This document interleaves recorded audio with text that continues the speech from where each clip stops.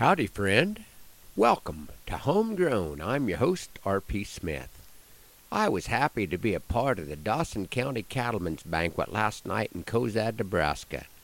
And through the world of accessible communication that we are a part of, it was brought to my attention a request by a second grader, a young lady at Callaway Elementary School, that I share a poem for her grandfather, who was being honored at last night's banquet.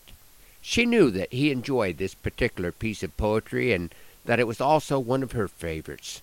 How could I turn down such a request? I must admit I feel a great sense of pride that my poetry could link generations and might be a gateway for a love of poetry for future generations.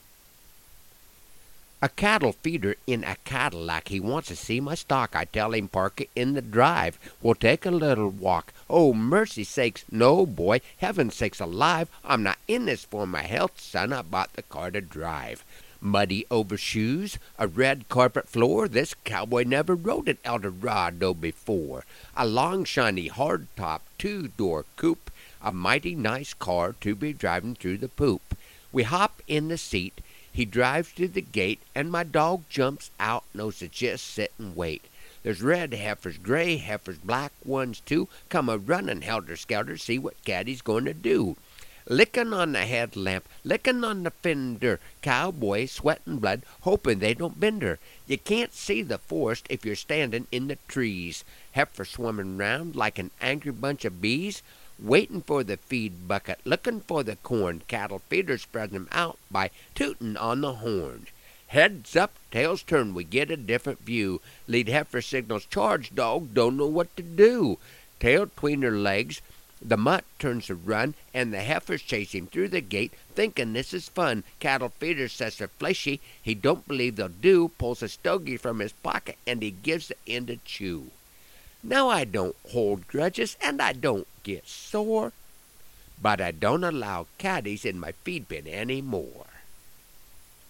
I never know when I will be struck with such inspiration, but having a keen eye for observation is a very important part of the poetic process for me.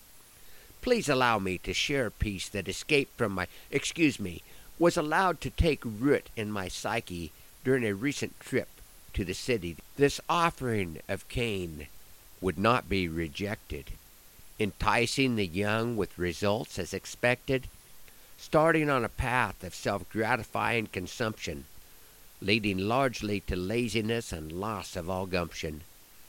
They knew their purpose. Of this purpose they were proud, a gateway to indulgence amongst the full-feed crowd. Though they were labeled, they never thought themselves cheap. On the dock at the feed store, these bags bannered creep. Thanks for riding along on Homegrown this morning. Hoping that the Lord blesses you real good today and that our happy trails cross again soon. I'm R.P. Smith.